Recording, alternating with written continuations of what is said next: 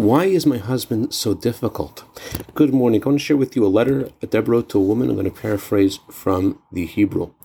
In response to your letter in which you write about your relationship, unfortunately, you are not the exception to the rule, and a similar situation is going on in tens and tens of houses.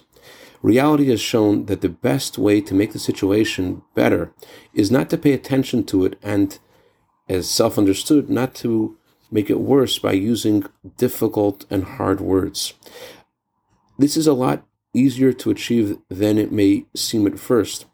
And we see clearly that within a very short amount of time, this kind of behavior brings good results.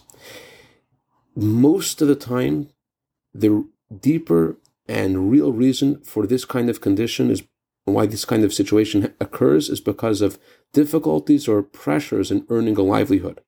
The nature of a human being is that he lets this pressure come to expression in those he is closest with and not to those he is more distant from, those who are strangers.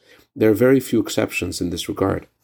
So when you think deeply about all the good that God has given you in recent years, true good for many and long years, this should strengthen your trust and your certainty that for sure Hashem will also continue to show you kindness, and you yourselves will reach the conclusion how small and how insignificant were the unpleasant events in comparison to all the kindness that Hashem has shown you. With a blessing to hear from you good news very soon in all the above. Have a wonderful day.